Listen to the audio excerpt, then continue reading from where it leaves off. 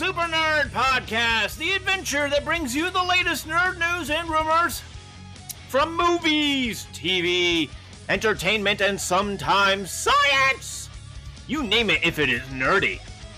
We are talking about it. And tonight's main event is the Batman Nerd Out. I'm your host, Austin, and with me, as always, is the amazing Amanda from the other room, getting the kids to sleep. The wild yet elusive Jekka. Hello. And Burn. Yeah. And Daddy Burn. Give me a moment. I'm taking a sip of a drink.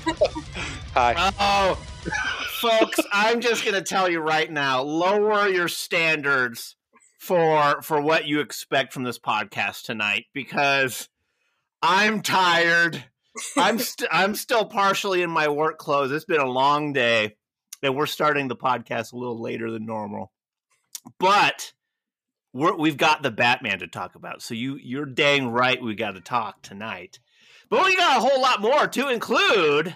There's some rumors saying that the Obi-Wan Kenobi TV series will have even more major characters in the show than what's been announced already. Mark Ruffalo, he's saying that he's passing the banner to She-Hulk. Steven Spielberg apparently has been very heavily involved in the Halo TV series in ways you might not expect. And a whole lot more, so make sure to hit that podcast subscribe button. We would love to nerd out with you each and every week. And if you've already hit that podcast subscribe button, you know what I'm going to say. Plus 10 Nerd XP to you. Nerd XP. We love you guys. And for everyone else, as soon as you hit that podcast subscribe button, you too can start earning some Nerd XP. Nerd XP. But in the meantime, Jekka, what's nerdy with you?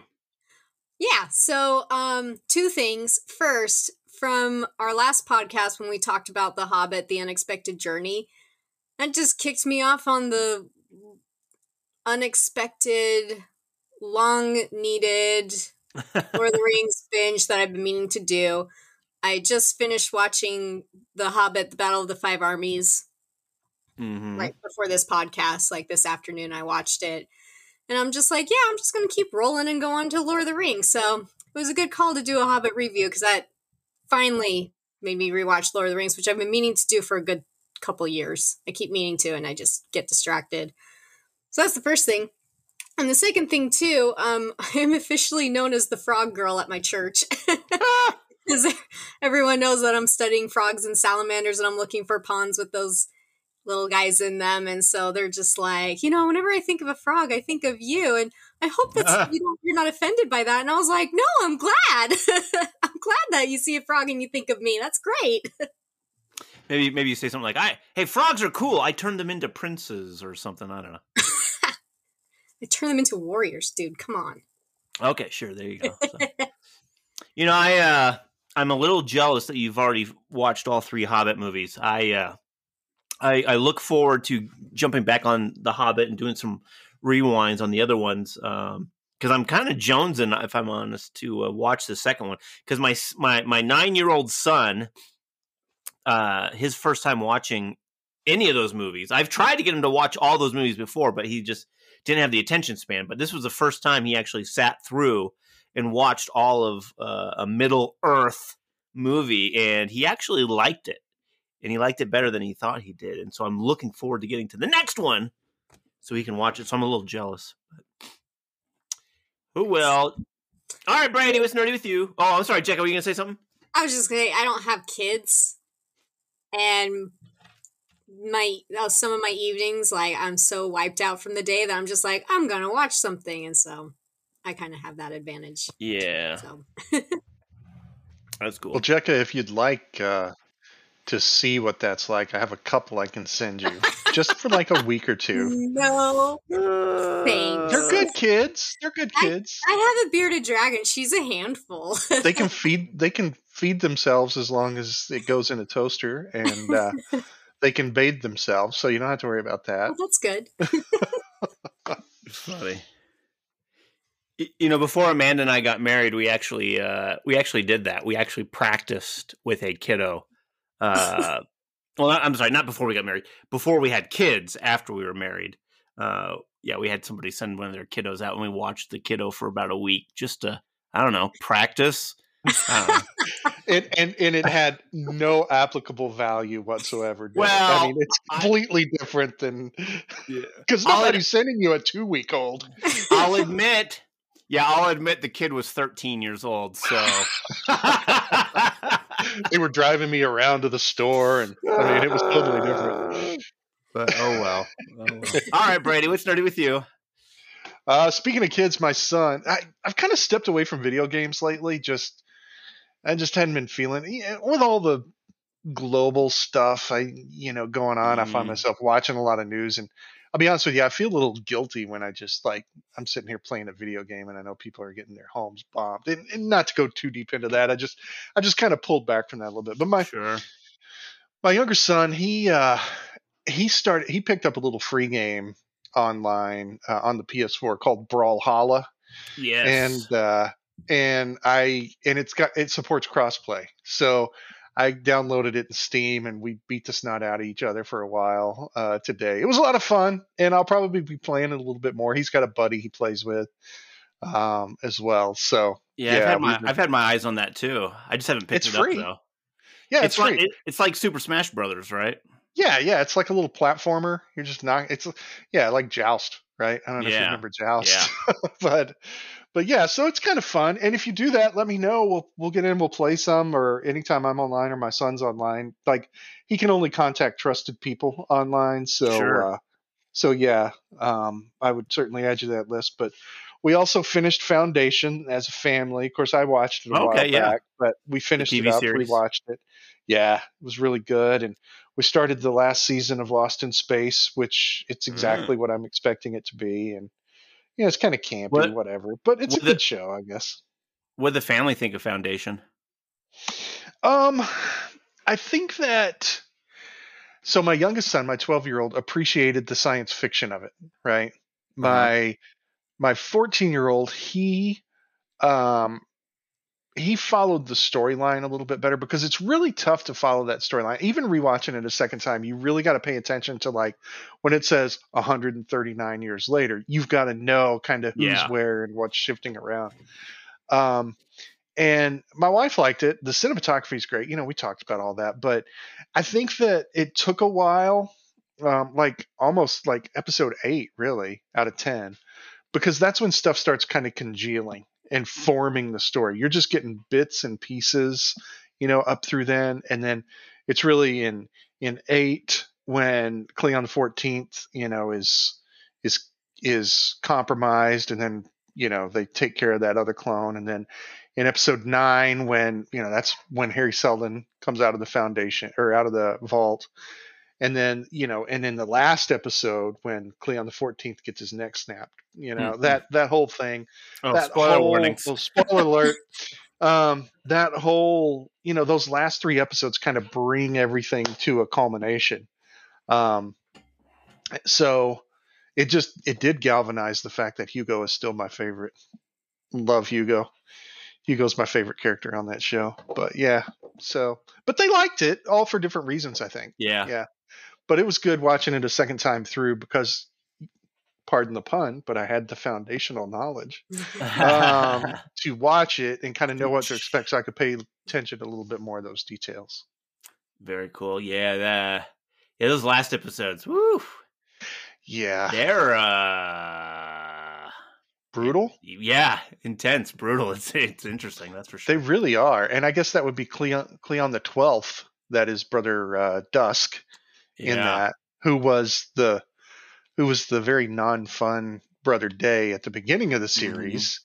His personality, they did such a good job of bringing that personality from Day to Dusk and giving Day a new personality, which is a testament to the actor's ability to convey that. It was really good. Pretty interesting. Well, so we part of the reason why we're starting late is we had to babysit some kiddos. And I just found out that that one of the 9-year-old kiddos has never seen a Star Wars movie, and he wants to watch them. So I feel it is my duty I'll even raise my right hand. It is my duty as a super nerd to get him to watch all the Star Wars movies. So I believe you can actually log that as service hours, can't you? Yes, service hours to humanity. Let the records show that Austin was in fact raising his right hand. yes. So we got the big screen and projector and all that stuff and the sound system and I'm gonna make it a full out movie theater experience for this kid. And I'm gonna go the extra mile by giving him the full movie theater opening night Star Wars experience by making him stand in line for hours before. Go outside. Yeah. Go spend the night in a tent, and we'll talk tomorrow. All right. See and it. Then you can watch it. What order are you going to show them to him in? There's only one correct answer. I'm just seeing if you No. If you give the wrong answer, I'm disconnecting. No. The correct answer is the answer George Lucas says when he's asked that question. And what George Lucas says is you watch them in episodic order, 1, 2, 3, 4, 5, 6. And so I think that's how I'm going to do it. George Lucas is obviously in mental decline. There's absolutely no way you show them 1, 2, and 3 before you show them 4, 5, and 6. No, dude. You can't be serious. No. I think that's the way to do it. I really do. I know you think that, and you're okay being wrong. I'm just trying to explain to you why that's the case. Where's my popcorn? I need my popcorn. Look, I spend an embarrassing amount of time watching YouTube Star Wars first time reactions, and the people that watch it in episodic order 1, 2, 3, 4, 5, 6 almost always enjoy it more than watching it 4, 5, 6, 1, 2, 3 for those first timers. In fact, I've seen a number of these people say after they watch 4, 5, and 6 and then go to 1, 2, 3. A number of them I've heard them say, I wish I had watched it in 1, 2, 3, 4, 5, 6 order. So I know I've seen people on YouTube say that there's something in the water making frogs gay. It doesn't make it true. I think the only reason why people want 4, 5, 6, 1, 2, 3 is because that's the order they saw it in. And that's the order I saw it in. But I think there's some legitimacy in watching in episodic order. So look, I feel like I'm arguing with a fence post here. All I'm going to do is I'm going to appeal to our listeners to absolutely correspond with Austin on all avenues of social media, explaining to him why he is wrong. And if you believe he's right, you should probably turn off your listening device.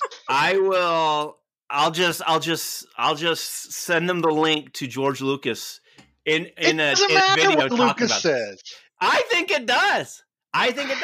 He is the creator of Star Wars. How do you just turn your back on after him? 3 days? He's just a dude, man. No, he's just a dude. He's not just a dude. Look, the day George Lucas passes, and it feels slightly blasphemous to even say that sentence. But the day he passes, this podcast will have an episode of mourning. We will mourn when that day happens. It'll be our What's Nerdy with You, Nerd News, and main event for the day. So, look, I'm sure people don't want to hear us argue about this, but all you have to do is look at. Look, I don't get worked up very much. I'm usually a pretty chill kind of guy. But all you have to do is go back and look at the enhanced stuff he added to the already great Star Wars trilogy, the original, to just conceptualize why George Lucas is not always right. I don't even fall in that camp either. I have no issues with the special edition extras. I just don't fall into that. The only like stereotypical fanboy Star Wars stuff that I think I fall into is I'm not really a huge sequel trilogy fan. I think there's just so many obvious issues with the sequel trilogy that it just can't be ignored, no matter how much I really want to love those things. That's the only thing that I think I fall into. Jar Jar Binks, I've never hated him. Do I think he's great? No, but I've never hated him. I thought that was just a simple character flaw of yours. I didn't realize it extended to the... Hey, I know few people that are on par with my Star Wars fandom obsession. I look at your face and it appears the same, but you are a different person than when I first logged on tonight. Hey, Where's at the drop of I feel denied an experience. I should have had popcorn for this. At the drop of a hat, I can launch into the opening scroll of episode 4. Any moment. I will save you all. All right, Amanda's back, and she's attacking me. All right, so let it be known that we're gonna help this young lad watch Star Wars the George Lucas approved way. So, anyways, help. We're gonna move on to some nerd news.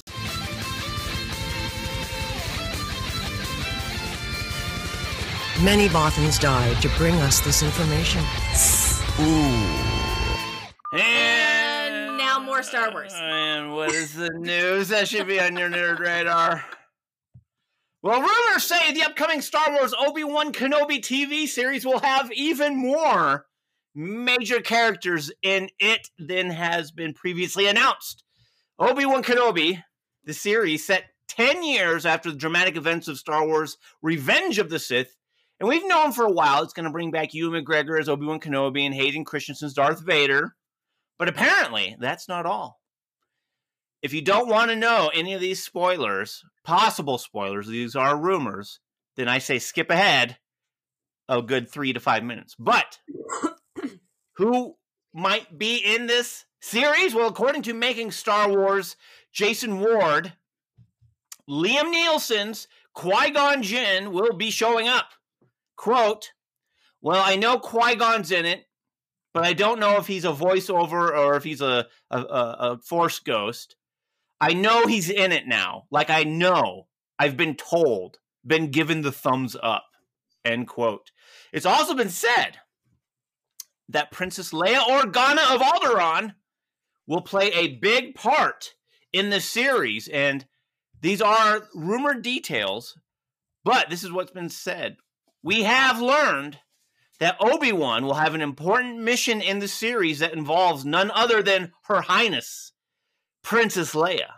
Additionally, we've learned that the princess manages to get herself into trouble even at this young age. And of course, Obi-Wan's task will be to rescue the princess just as he's protecting young Luke. And that's why she knows she can trust Obi-Wan Kenobi to deliver R2-D2 in A New Hope. End quote.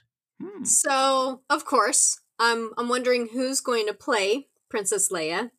And two, like, that does make sense to bring her in, and I kind of like how they're tying that into that aspect of A New Hope, that she would trust Obi-Wan Kenobi, you know. But then again, we know that she gets into trouble if we watch Star Wars Rebels, because there was a couple episodes where she did get into trouble, you know. But I think that's cool, and I'm kind of not surprised that Liam Neeson would come back from, I remember hearing, and here's me probably spreading potential rumor as well, but here we go, that, like, Liam Neeson enjoyed playing Qui-Gon Jinn. Like, he really enjoyed playing him. So, I think that's cool. I want to know who else they might bring back. Maybe they'll bring back Jar Jar Binks? I don't know. No. My opinion of Jar Jar Binks changed I doubt from Clone Wars, so there was a couple episodes with Jar Jar Binks in Clone Wars that I was like, okay, he's better. There is, and we talked about this a while back, that they cast for 10-year-old Leia, and reportedly the actress is Vivian Lyra Blair. And I'm just doing a quick search run on it. And I remember us having a very positive response to that. So yeah, it looks like they've because she's going to be younger, right? That's She'll true. be 10. She'll be a child at that point. And Yeah. one of the things I'm excited about, kind of piggybacking off what you said, Jekka, is, Princess Leia has always been kind of like this feisty, really kind of independent, strong, character. And it'll be good to see some backstory for that, in live action film. I think that'll be great. I'm really excited to see that part and see that character development. Ooh, yeah, because in that case, we'll get like the full spectrum because, we have Leia like at the peak of the rebellion and then Leia after the rebellion in the sequel trilogy. And then we get to see her before all that, like her prequel. So yeah, that's going to be really cool to see her full spectrum. I'm excited for that. Moving on. Patrick Stewart talks Picard Season 2, saying that he needed to tap into his own trauma for the story. So, Picard's story will continue. Jean-Luc Picard, that is, in Star Trek Picard Season 2. Obviously, he's an interesting character, dealing with apparently a lot of past trauma if he has to tap into his own story for that. Well, Sir Patrick Stewart recently explained that he drew from his own traumatic life experiences to play his character in this next season. In a recent interview with Slash Film, Stewart was asked if the Picard series is about aging gracefully, and this was the actor's response. Quote, "Yes, it was very much, and in that respect, I could draw from my own life experiences, and also largely thanks to very high-class therapy, which has been very important in my adult life for, I would say, the last 30 years, and I've benefited enormously from it, but a lot of it was to do not with my adulthood, but with my childhood, and how I could come to terms with what I have often looked on as being failures in my life, not to have helped my parents more. In the same way, Jean-Luc is troubled, and it has been extraordinary and interesting to weave elements of my own experience into that of a fictional character." So that is one thing that I have loved about the Picard series is the deep introspection, like the emotional development of the characters has been really strong. I'm just really, really hoping that they move it along a lot more quickly. Yes. Season 1 was it was beautiful in the simplicity of that building those emotions, but they just took so long in a geriatric pace to get there. Can we give them a little help moving a little bit faster? The thing about Picard, the series, is that this is definitely not Jean-Luc Picard, Earl Grey, hot, that we see in The Next Generation. And I miss that Picard. I mean, this Picard is a much more vulnerable Picard. And maybe that's good for a character, study. But I don't know. I want to see Picard maybe rise back up to who he once was. And I want to see him, stare down the Borg and, stare down death in the face while being, awesome. But we got to see him stare down like his entire support system, which was the Federation. And that was beautiful in itself because he was then standing up for something. Sure. Instead of just being the face of the Federation to new peoples. And he stood up for something. And that is what's great about the series. The problem I just have is with the pacing. And I think that's the bigger deal is the pacing is a big deal, but I don't agree with you that he was basically the same Picard and just standing up against the Federation. He's an older, wiser Picard. He want can never be that young Picard again. No. It's not the young Picard that I'm going for. What I'm going for is the young Picard was inspirational. he stood on the board of the Enterprise, and I mean, he was an inspiring leader who inspired the audience watching the show. But the Picard that we see in the TV series of Picard is not quite to that same level. I want to be inspired by Jean-Luc Picard. You say young Picard, but hasn't Jean-Luc Picard always been like 68 years old? Yes. Like even when he was 50 and now when he's like 90, he's always been like 68 years old. True. Well, so what I think the show is trying to show is that he's older and wiser and more mature. And I think he's more jaded because of what has happened. And he's trying to right a wrong. And we're seeing him, I think at this point, he's more inspiring on a personal level. Because he's inspiring the people that he's with. He's not the leader of the Enterprise. He's inspiring the people he's with to go out and be leaders themselves. And that's what I see happening with the series. I don't see that, but I will respect your opinion.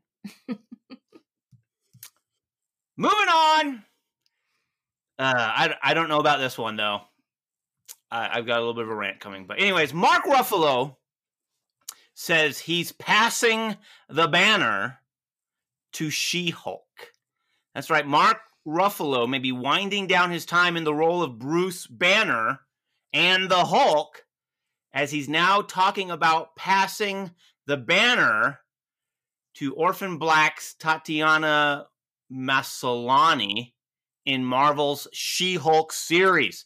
The series focuses on Jennifer Walters, a.k.a. She-Hulk, a lawyer and cousin of Bruce Banner who inherits his Hulk powers after she receives a blood transfusion from him. Unlike Bruce, however, when She-Hulk's out, Jennifer is able to retain most of her personality, intelligence, and emotional control.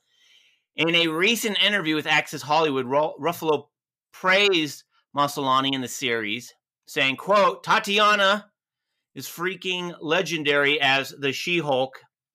I'm passing the banner onto her. There are some really good, funny, cool, long scenes between the professor and her. We've never really seen the Hulk interact with people the way he does in that show. It will be really interesting, end quote. She-Hulk is expected to be a 10-episode first season, premiering sometime in 2022. Well, nothing's permanent, right? These actors are going to go on. They're going to either age out or they're going to go on and want to do other projects. And we have to see this coming at some point. So if it were anyone other than Tatiana Maslany, I would be highly doubtful that they could carry a character like that. But I'm incredibly optimistic that she can do it. I think that, I think the days of the Avengers, right? You've got the big names. You've got Thor, you've got Iron Man, you've got the Hulk, right? You've got those big names, and they were the truly epic phases of Marvel.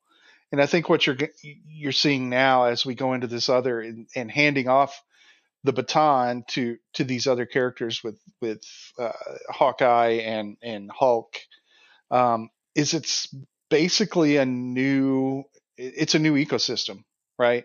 I hoped we would get longer out of Mark Ruffalo. Not to say that I don't think She-Hulk's going to be great, because I'm sure it will, but I really hope to get more out of Mark Ruffalo and the Hulk in the MCU than it looks like we may get. I know you've got a little bit of a rant, so I will yield my time to the incorrect Star Wars order guy. All right. I'm sick and tired of this handing the baton off. I just don't want to see another one. I'm obviously going to still watch it, but I just don't want to see. We've already seen this very story play out in the MCU like 3-4 times already. Why do we have to Nobody wants it to happen. But yes, what other practical approach is there? The problem No. I'm not done ranting. I am not done ranting. Backing away. Stepping back. I will give time. it's not, I'm not talking about from the practical approach. I understand people's contracts are ending and they don't want to do it. I'm just saying that to have all of them doing this exact story at the exact same time, one show after another, after another, after another, is kind of boring. And I just don't want to see it. I would have much rather seen maybe, honestly, like a character get killed off than simply doing another handoff of the baton. Like, let's find some more interesting ways of sending these characters off or ending these characters. I mean, why not shoot Mark Ruffalo into space, Planet Hulk? Yeah. And we can visit that later. I'm fine with that. And at the same time, I don't necessarily understand why we have to hand the baton off. If it's an issue with actors, then why can't we just use this multiverse storyline being introduced in the MCU to get a fresh new round of actors in to play these same roles, so we can still have Hulk and Captain America and even Black Widow? A lot of these stories adhere to comic book storylines, right? So, for some of the purists out there, this is serving them. So the problem I have is they're doing it all at the same time. Yes. So if they were to do like a TV, like a Hulk series, and then in the next phase hand over to She-Hulk, that would be great. They're just doing too many handoffs at the same time. And I love that they're sticking to the comics as they're doing these handoffs, but it's just too many at the same time. And just rip the Band-Aid. But it's the upcoming Black Panther movie is going to be this exact same storyline. So if they want to rip the Band-Aid off, let's just do an Avengers movie and do the handoff. Boom, one movie, let's hand it off.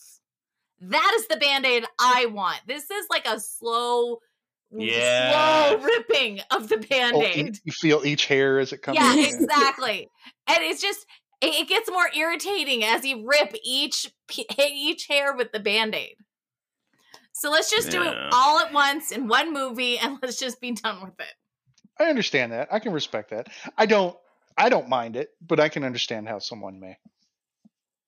Well, I mean, it feels like it feels like a reskinning, to use a game term. It feels like a reskinning of the exact same story over and over and over and over. And I'm just like, all right, we've seen this before. Let's get something a little new and different. All right, moving on. Steven Spielberg apparently is heavily involved in the Halo TV series. That's right.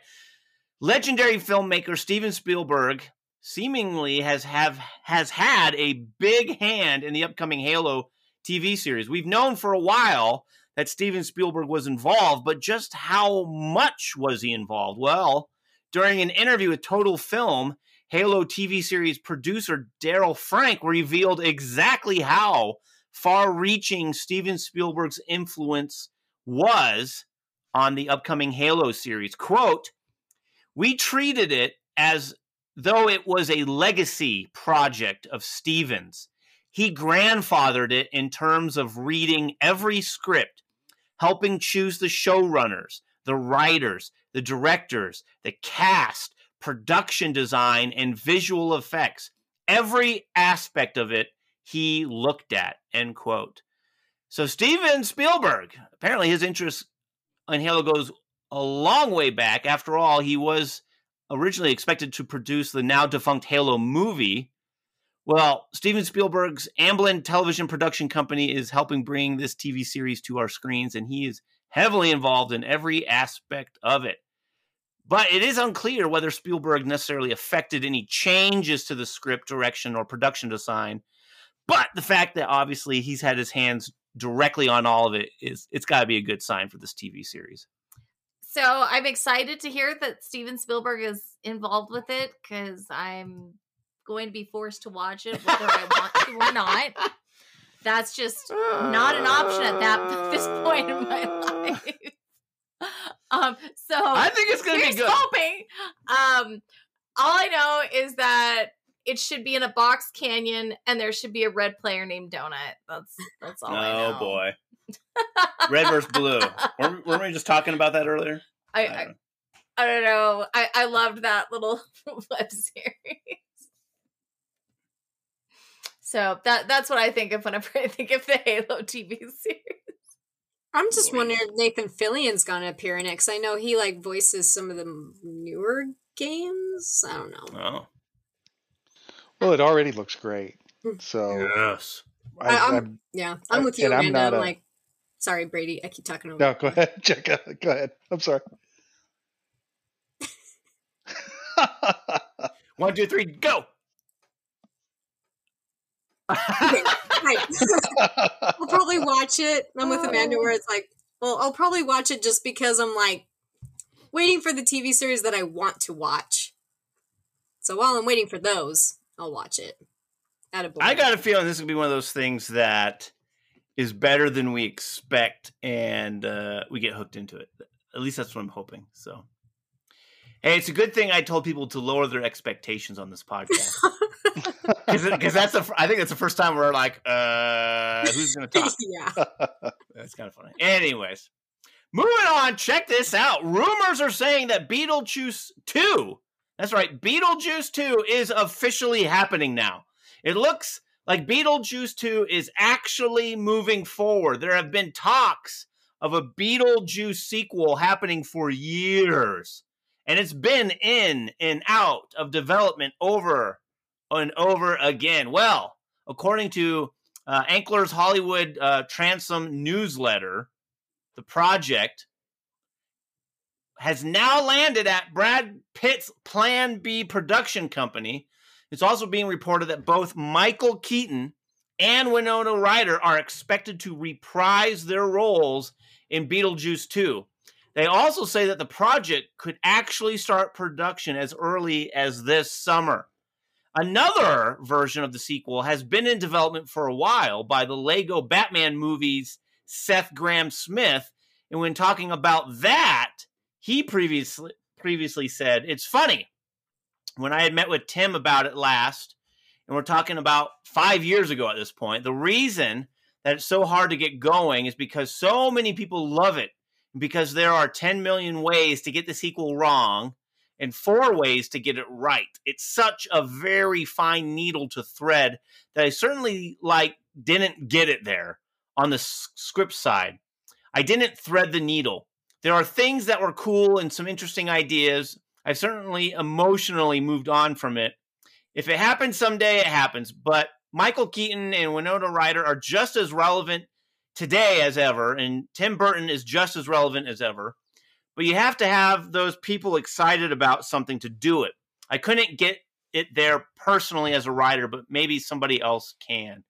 You know, the thing about this is even though Lego Batman isn't his script isn't moving forward, I would say what he mentioned about Michael Keaton and Winona Ryder is right on the money. They're still relevant today, and maybe that makes Beetlejuice 2 attractive. I don't know.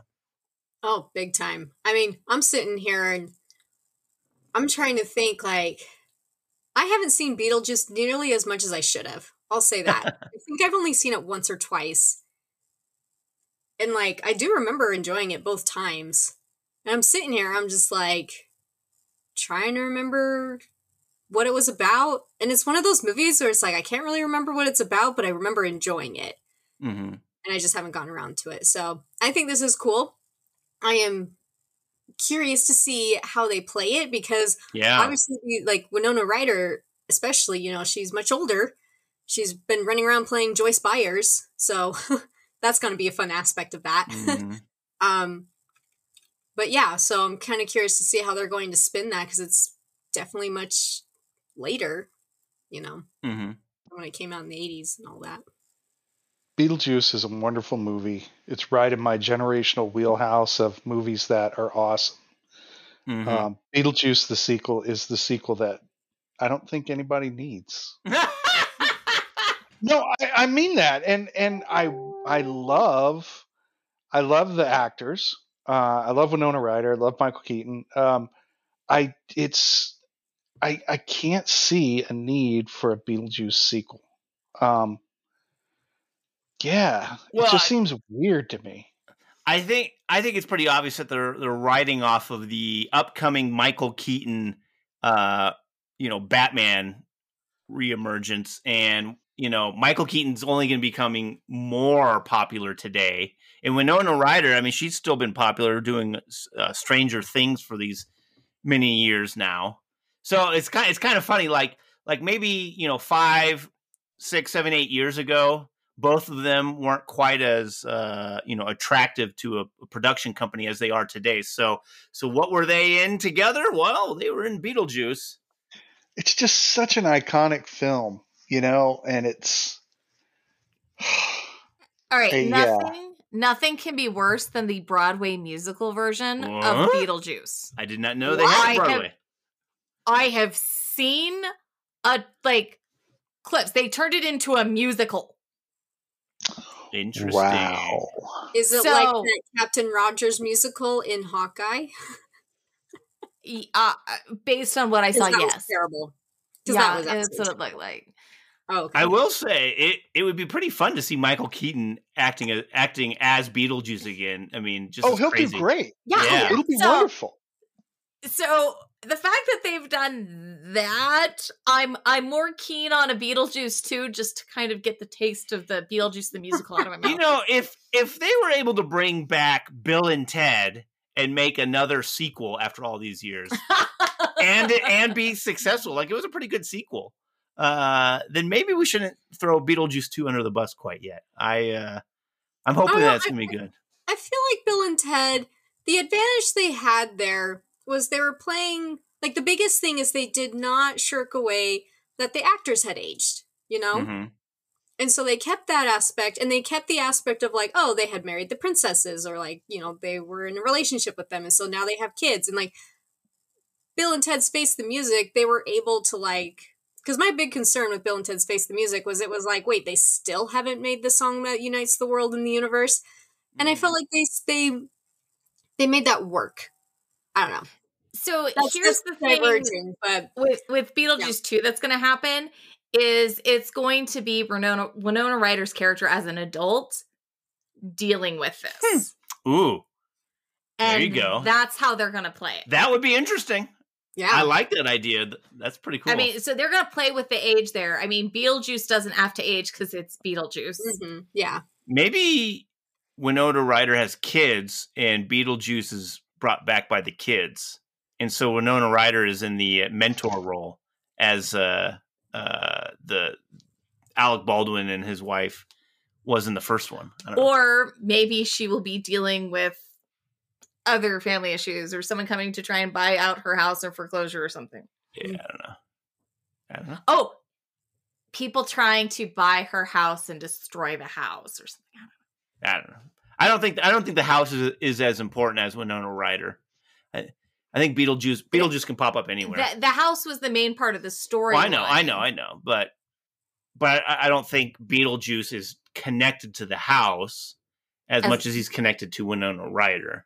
Winona Ryder's character. Yes, yeah. So, anyways, we got a whole lot to talk about with the Batman. So let's get into it. We had our honeymoon on Alderaan. Good thing we took pictures, huh? Shut up, Wesley. You have no idea what you're dealing with. Shakespeare in the Park? And that now means it is time for our main event! The Batman! Nerd Out!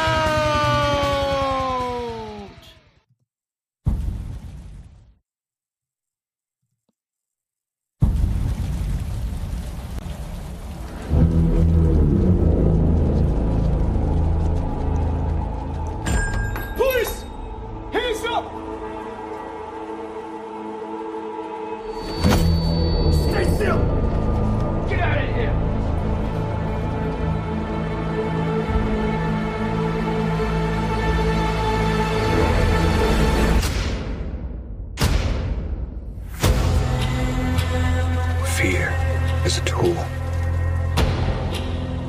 When that light hits the sky, it's not just a call. It's a warning.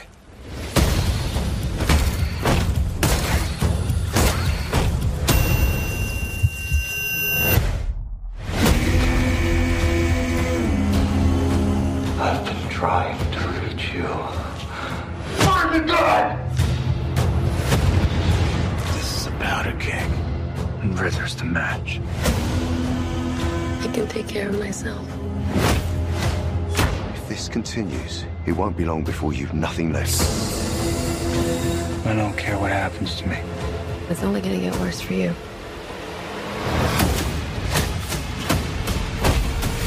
Whoa, take it easy, sweetheart. Hear everything they say, ain't you? Maybe we're not so different. Who are you under there?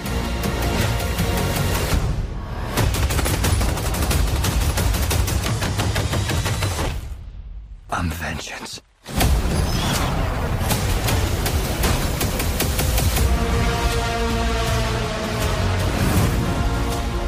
What's black and blue and dead all over? You. Dear God. I got you! I got you!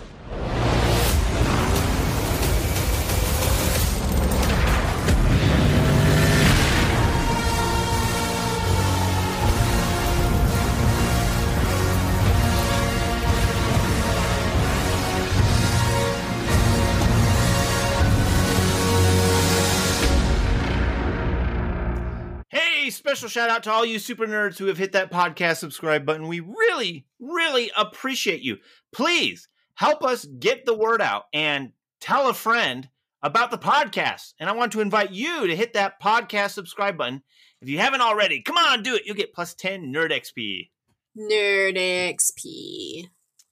So, we unfortunately have to say goodbye to Brady right now. Isn't that right?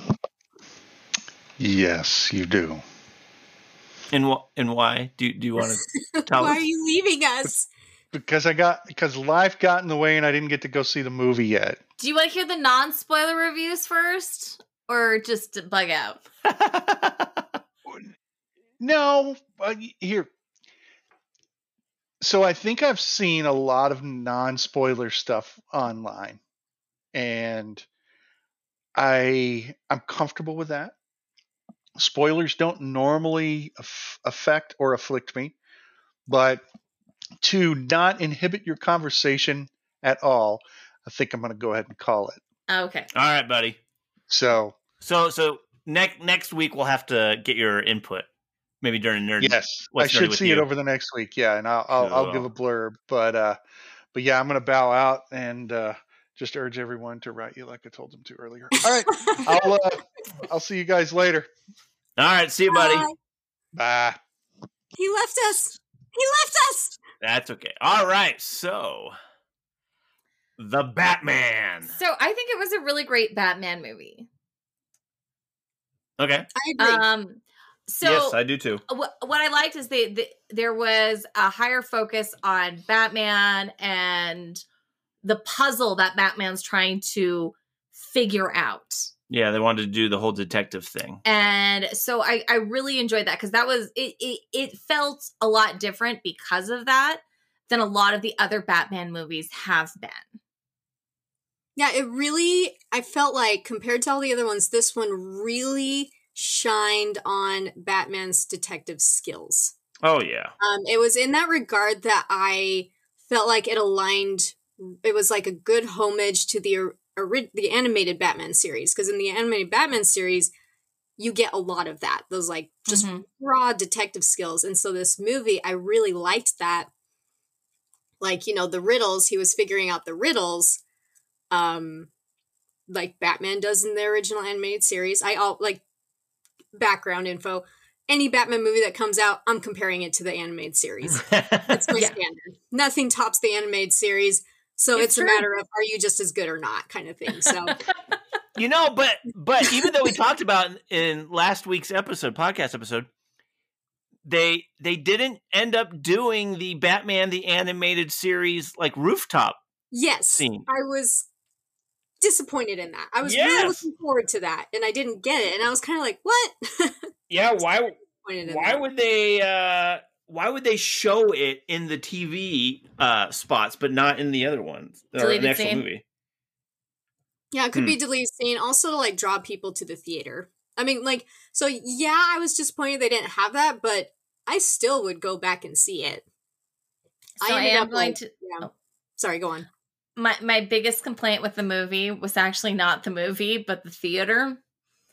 Because I had to make a bathroom run, and I'm trying to do this as fast as possible so I could not miss as much. Yeah. And literally, like, the bathrooms were hidden, and you had to go, like, back to the very front of the theater. And I'm all, like, looking around for a quicker bathroom. Yeah. I come back, and Austin's like, you missed, like, half the movie. Oh, man. Well, I didn't see you missed half the movie. You missed an important part of the movie, and I'm trying to remember what that part was. It was the part in which it was basically revealed to Bruce Wayne that the Foundation, or what was? Okay, but anyway, spoilers from here out. Oh, yeah. Spoilers. Yeah. What was it called? It wasn't called the Foundation. What was it called? It was the renewal. The renewal. Yeah, basically the renewal was not what it, actually was meant to be, and so that's the part that you missed, but. Well, I already had known that, so. Okay, all right, good for you. Yeah, so I agree with everything that everyone has said so far. Great Batman movie. Best of them when it comes to detective focus. But having said that, I feel like the movie was missing something. So they didn't have him do his Bruce Wayne stuff that he normally does in most of the movies. And so we didn't have that balance of life. And it's supposed to be like his second or third year as Batman. So I get that he's still learning to balance it, but it does take away something of like who Batman is when they don't do that. Yeah, maybe. I think that's only a small part, but it was something very noticeable to me. No, you weren't. Oh, sorry. Go on, Austin. No, go ahead, Jackie. Go ahead. I was gonna say, my roommate noticed the same thing. I didn't. She and I watched it separately because I invited my roommates to go see it with me, and she and her boyfriend were like, "Oh, we're gonna go do something else," and then they changed their mind. But I was already in the theater when they changed their mind, so they saw it like the showing that was happening after me, or like during mine. Multiple theaters being set aside for this movie at our little tiny small town theater. Anyways, and that was what she said, is that she to her, the movie was meh. That's to quote her. She felt it was okay because there wasn't that Bruce Wayne living the lifestyle, going to the parties, showing off that he's this rich guy who's got everything in the world and he's got life easy. And she didn't care for it because of that. Like, it didn't have that balance. She specifically said Bruce Wayne stuff? Yeah. She was just like, the movie was okay because there wasn't that balance with Bruce Wayne side of it. It was very focused on him being Batman. So I was like, I could see that. I think my perspective is a little different because I don't necessarily know if it's specific to the absence of Bruce Wayne stuff. What I think it was for me is this movie showed Batman doing things, but it doesn't necessarily explore with much depth as to why he's doing the things the way he's doing it. And you get a lot of that through origin story stuff. And I know they didn't want to do origin story, and I'm fine with not doing another origin story, but I still think there needs to be a deeper explanation psychologically. Like maybe him going to his parents' graves and having some conversations with them, or just something that shows a little more depth. Because it was a lot of going from one thing to the next thing to the next thing to the next thing, and It shows Batman doing. Here's where maybe the disconnect is, because I saw them actually doing the origin story in it, and it was really great. Yeah, because they did the origin without doing the origin, and I loved that. Yeah, that was very well done. Because they did it in a like the first crime that happens is the mayor is killed. And so you're reliving the origins, or Bruce Wayne is reliving his origins through watching the boy. Because it had been a mayoral race, and that's when his father had died. And I think in a lot of ways it was saving that boy that it was that connection they were trying to build. I liked that. I see that, and I did like that, but I don't think it nearly explains why he does what he does. All it does is show that he can relate to the boy because he went through something similar. But what's the outcome of that? Like, how is he still wrestling with that? That was not explored. So the other thing they were trying to do is that Alfred's trying to talk to him, and he's like, I'm doing this for my family. And Falcone gets in his head, and is he really doing this for his family? And I think they actually were trying to make him question why he's doing it. No, they did. Yeah. Jekka? And that was actually, like, for me, I don't know, I didn't feel like, I don't know, maybe it's because I like Batman so much that I don't need that question specifically answered because I know what's happening. But at the same time, like, I felt like, I don't know, I don't know if this is going to answer your question or whatever, Austin. I'm just going to throw this out there. The thing I really liked about this is, like, the beginning part of this movie, when Batman's talking about Gotham and how it's been 2 years later after he started this path of being the vigilante, he sounds like he's on the verge of giving up. And I really like that. And like, even like in the beginning, he's like, without saying it, he's even asking that question. Why am I even doing this? Without saying it. So I really like that subtlety. I felt like that subtlety added to the movie. But even he doesn't know why he's doing this. He's almost like, and then when he's confronted by Selina Kyle, and I think, I'm trying to remember, I just saw this 2 days ago and already I'm like forgetting this one scene. But I think, like, in a way you find out that he's pretty much like, he doesn't care if he dies or not. So he's almost just kind of like, trying to do something. But he thinks like his solution to helping the city is being the vigilante. And I felt like the mayor trying to like get Bruce Wayne to come on board with her and like help her do good things because his parents were doing that sort of thing. I felt like that was kind of like that was like setting up for another story. Is kind of like leading him into stepping into his father's shoes and actually like continuing, like, you know, making the Wayne name powerful again and a good symbol. I don't know. Yeah, you know, it's interesting that you brought up the beginning, because the beginning of this episode, or the beginning of the movie, was actually my favorite part of the movie. Oh, that was intense. The entire setup was the best, and I thought it really stood out quite a bit. Everything else after that was good, but I don't think it was as great as the opening. And I loved how they incorporated the bat signal throughout this movie. It was, in my opinion, it was the best. It was the best cinematic use of the bat signal. Just showing when that signal is on, everybody. It's a warning to all the criminals, and now they're scared of every shadow.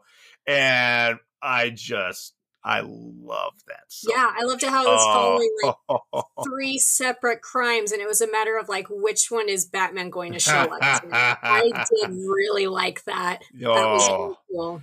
It helped me keep in mind why they kept everything so dark, because they kept using the shadows for people to fade in and out of and to mask people's faces.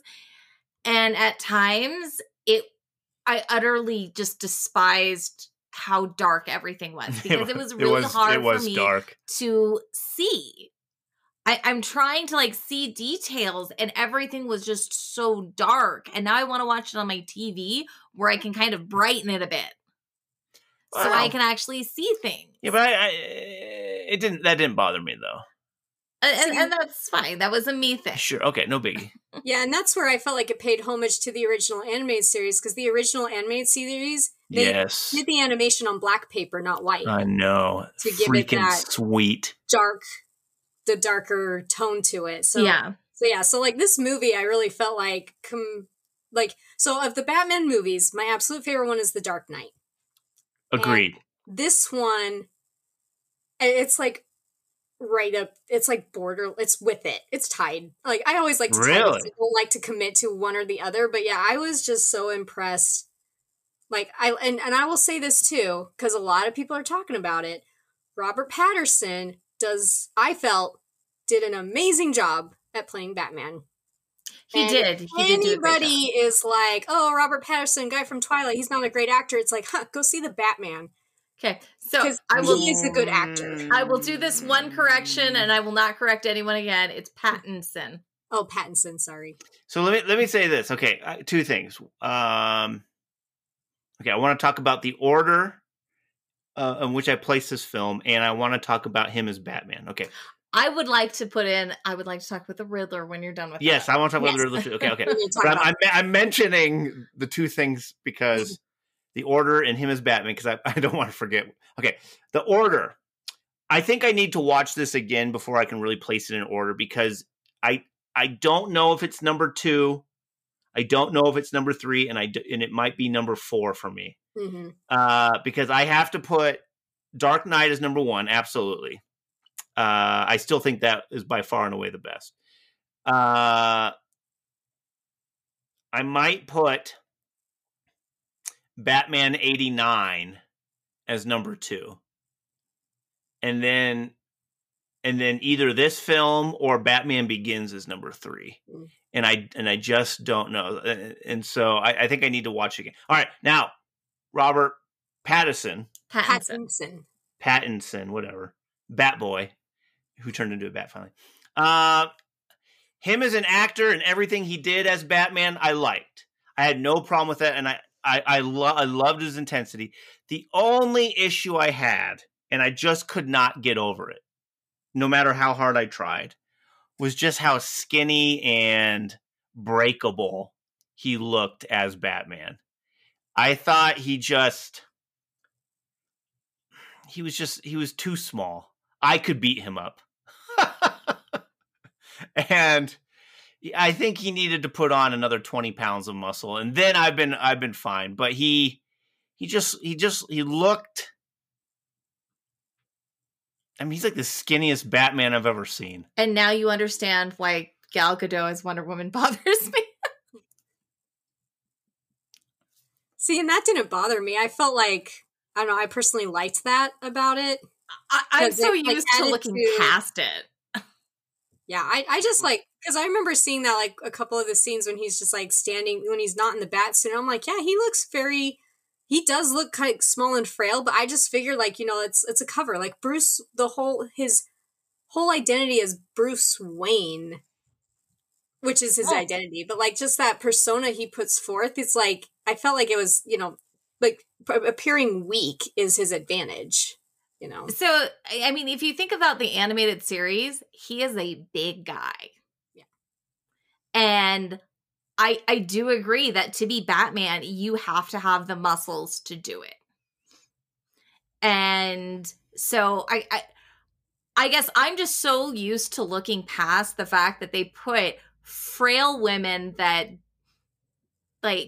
don't have muscles in these superhero roles. When they do it to a guy, I'm like, well, but it's what they do. It's what they do. Yeah, no, yeah. Okay, when it comes to Wonder Woman, I mean, she's a goddess, and she has the power of the gods. So I used her as an example.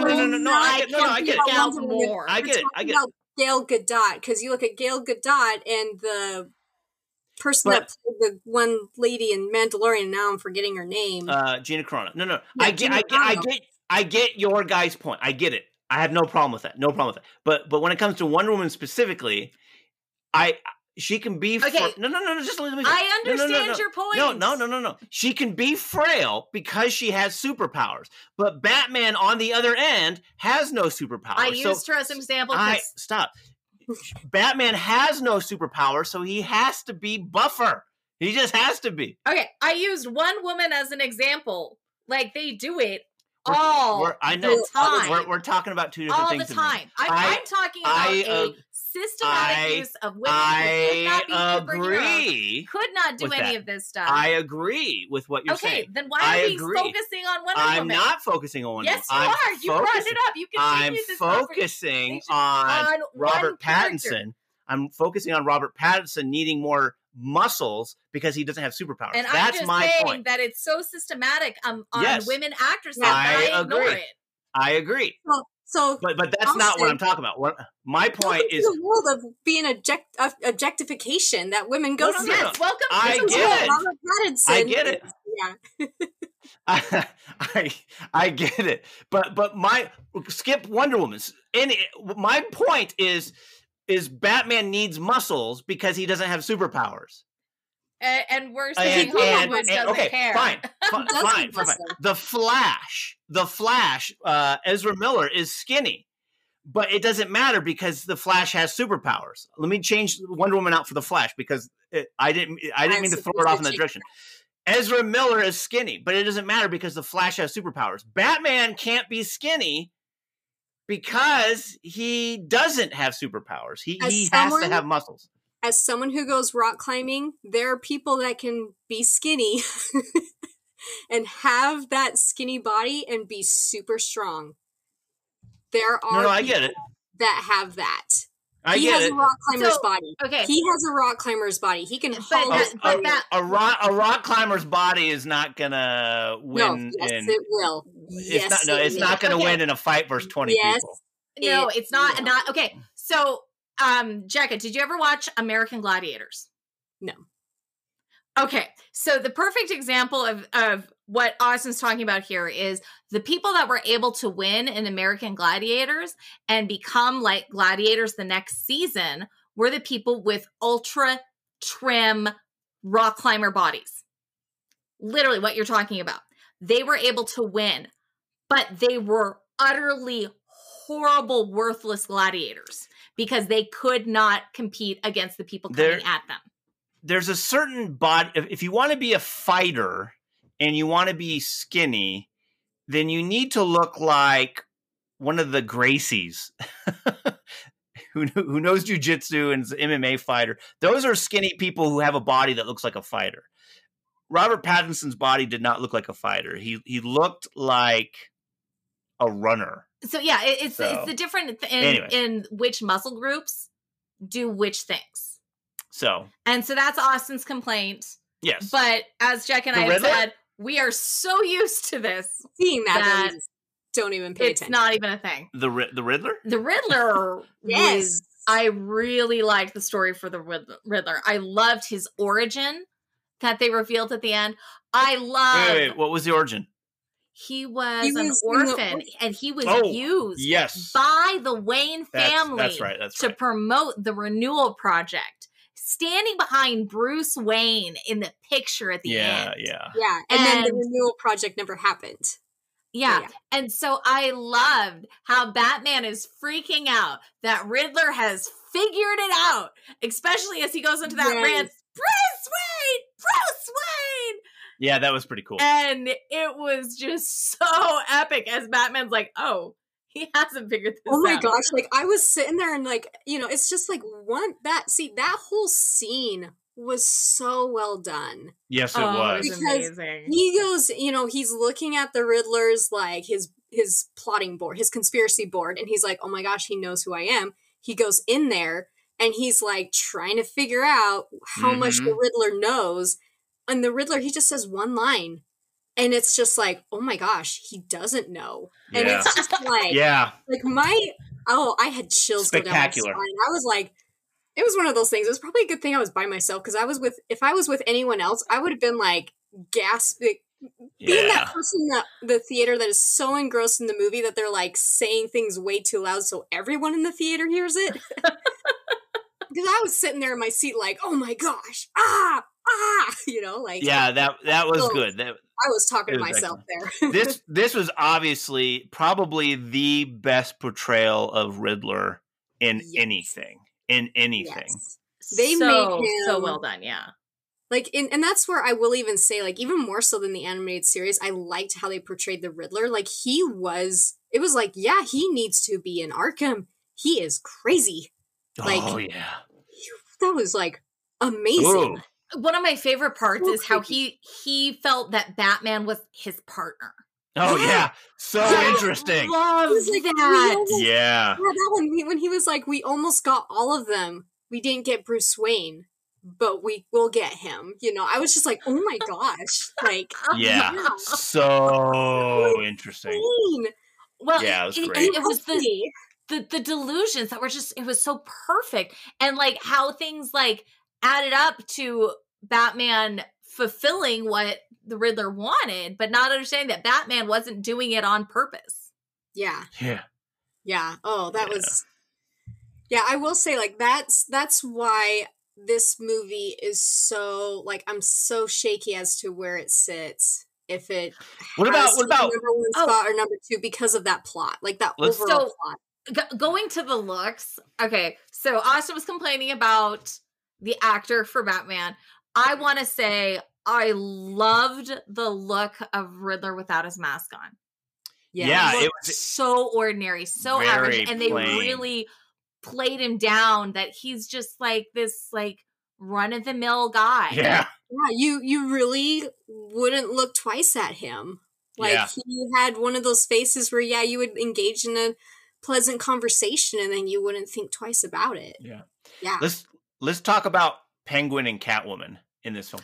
I loved Catwoman. Catwoman? She is the Catwoman. Well, she is the Catwoman. I would still put Michelle Pfeiffer above her, but then I put this one. This was the most realistic portrayal of Catwoman, and sympathetic towards her. I liked her backstory. Oh, yeah, her backstory is great. Backstory. Yeah, that was amazing. The Colin Farrell? No, not Colin. No, Colin something. I'm having a brain fart. Anyways, the actor that played the Penguin was terrific as well. Oh, and I really liked all of that. Colin Farrell. Yeah, Colin Farrell. Oh, yeah. Okay. Well, yeah, it was him. Yeah. He did a great job as Penguin. Yeah. I love that chase scene. I love both of them. I don't know what else to say about it. Because I also want to go back to Arkham because obviously they were teasing the Joker. So they were, but I'm going to go back to Catwoman because Catwoman deserves more time. Let's talk more Catwoman, and then we'll go back to the Joker. So I remember watching the trailers, going, I just didn't know about how they were doing her hair, and it kind of bugged me.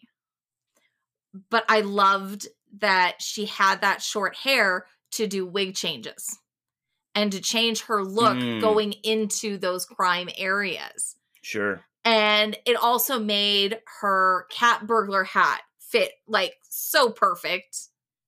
And have we lost Jekka? No, sorry. I was looking at this and I was like, wait, Colin Farrell plays Penguin? Like, I didn't recognize him at all. So I'm sitting here like, what? Oh, yeah. The makeup was great. Wait, that was, dang. They fooled that makeup job. They fooled me.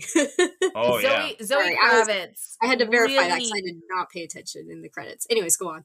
She really pulled off Catwoman so well, like hands down. She is the best Catwoman, and I will hear no arguments to the contrary.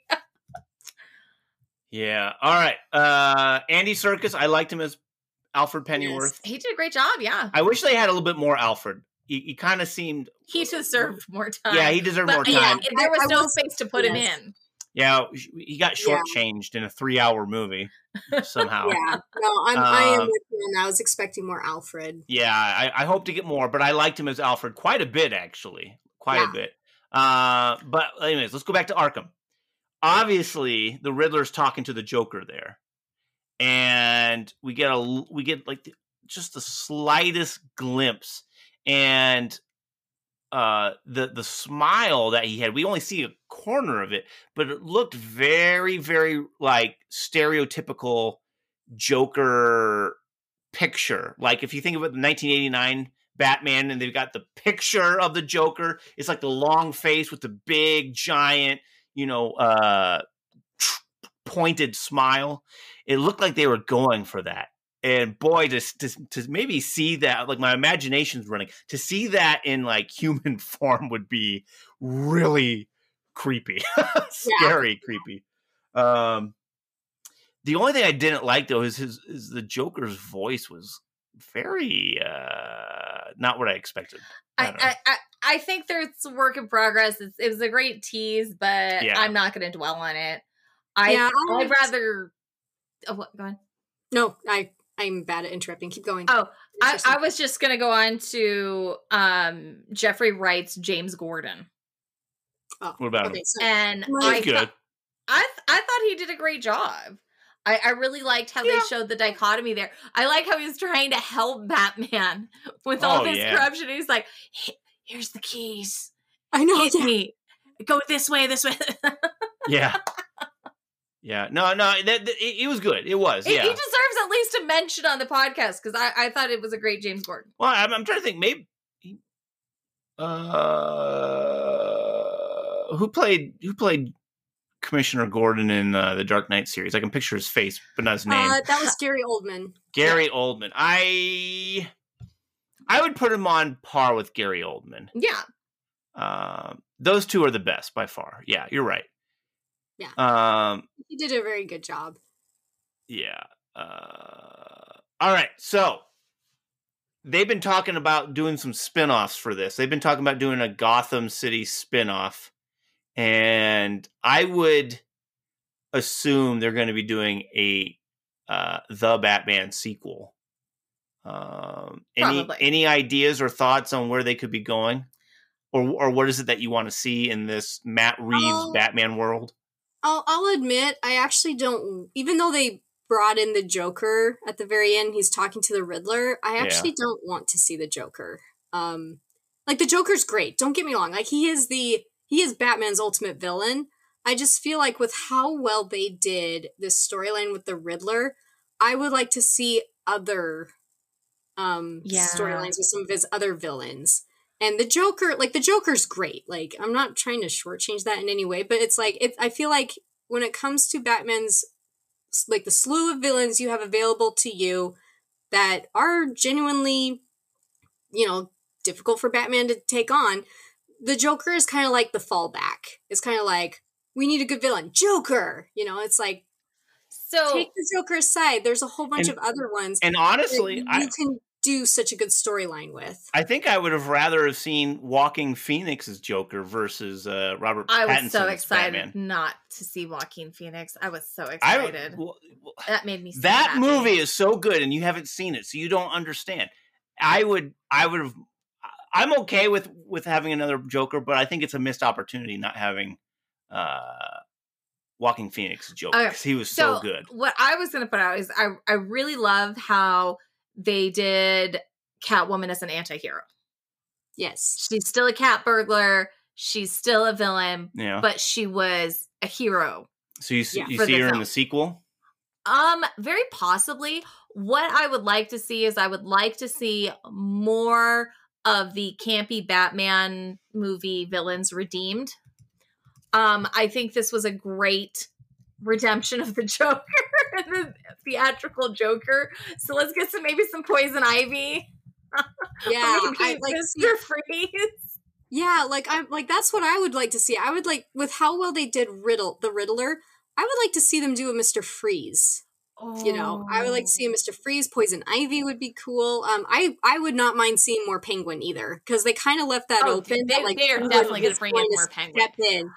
How would they do that from this more realistic Batman point of view, though? I don't know if it works for this Matt Reeves Batman world. So what I loved about Penguin was how much he was the mob boss. Yeah. And how... Falcone was the mob boss. Penguin was just the lieutenant. No, Falcone was the mob boss. Okay, yeah. Falcone was pretty cool in this. Can we stop interrupting me and saying the same thing over and over again? Continue. Okay, so... I lost my points from earlier. As I interrupt again. I'm in the middle of this. Okay, I'm sorry. Okay, so he's becoming the mob boss. He was the lieutenant, but they just took Falcone out, and now the power vacuum gives all the power to the Penguin. Mm-hmm. And how is the Penguin going to strive to get that power, especially because so much of the corruption has now been cracked because of the Riddler? And how much power is going to go back to the city government to actually run effectively and efficiently, and how much is going to go to the Penguin? And where's that going to fight out? Where's that going to lead out? Could we see maybe some Dr. Harley coming in to work in Arkham and maybe lead this out longer instead of introducing characters as villains right away?